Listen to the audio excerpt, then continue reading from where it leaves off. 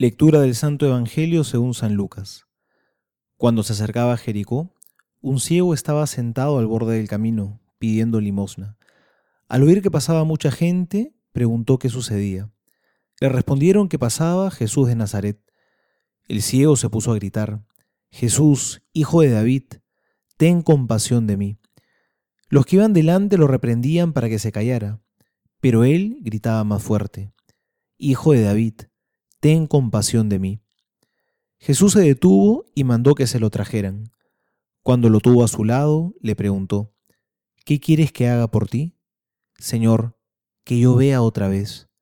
Y Jesús le dijo: «Recupera la vista, tu fe te ha salvado». En el mismo momento, el ciego recuperó la vista y siguió a Jesús, glorificando a Dios. Al ver esto, todo el pueblo alababa a Dios. Palabra del Señor. Gloria a ti, Señor Jesús.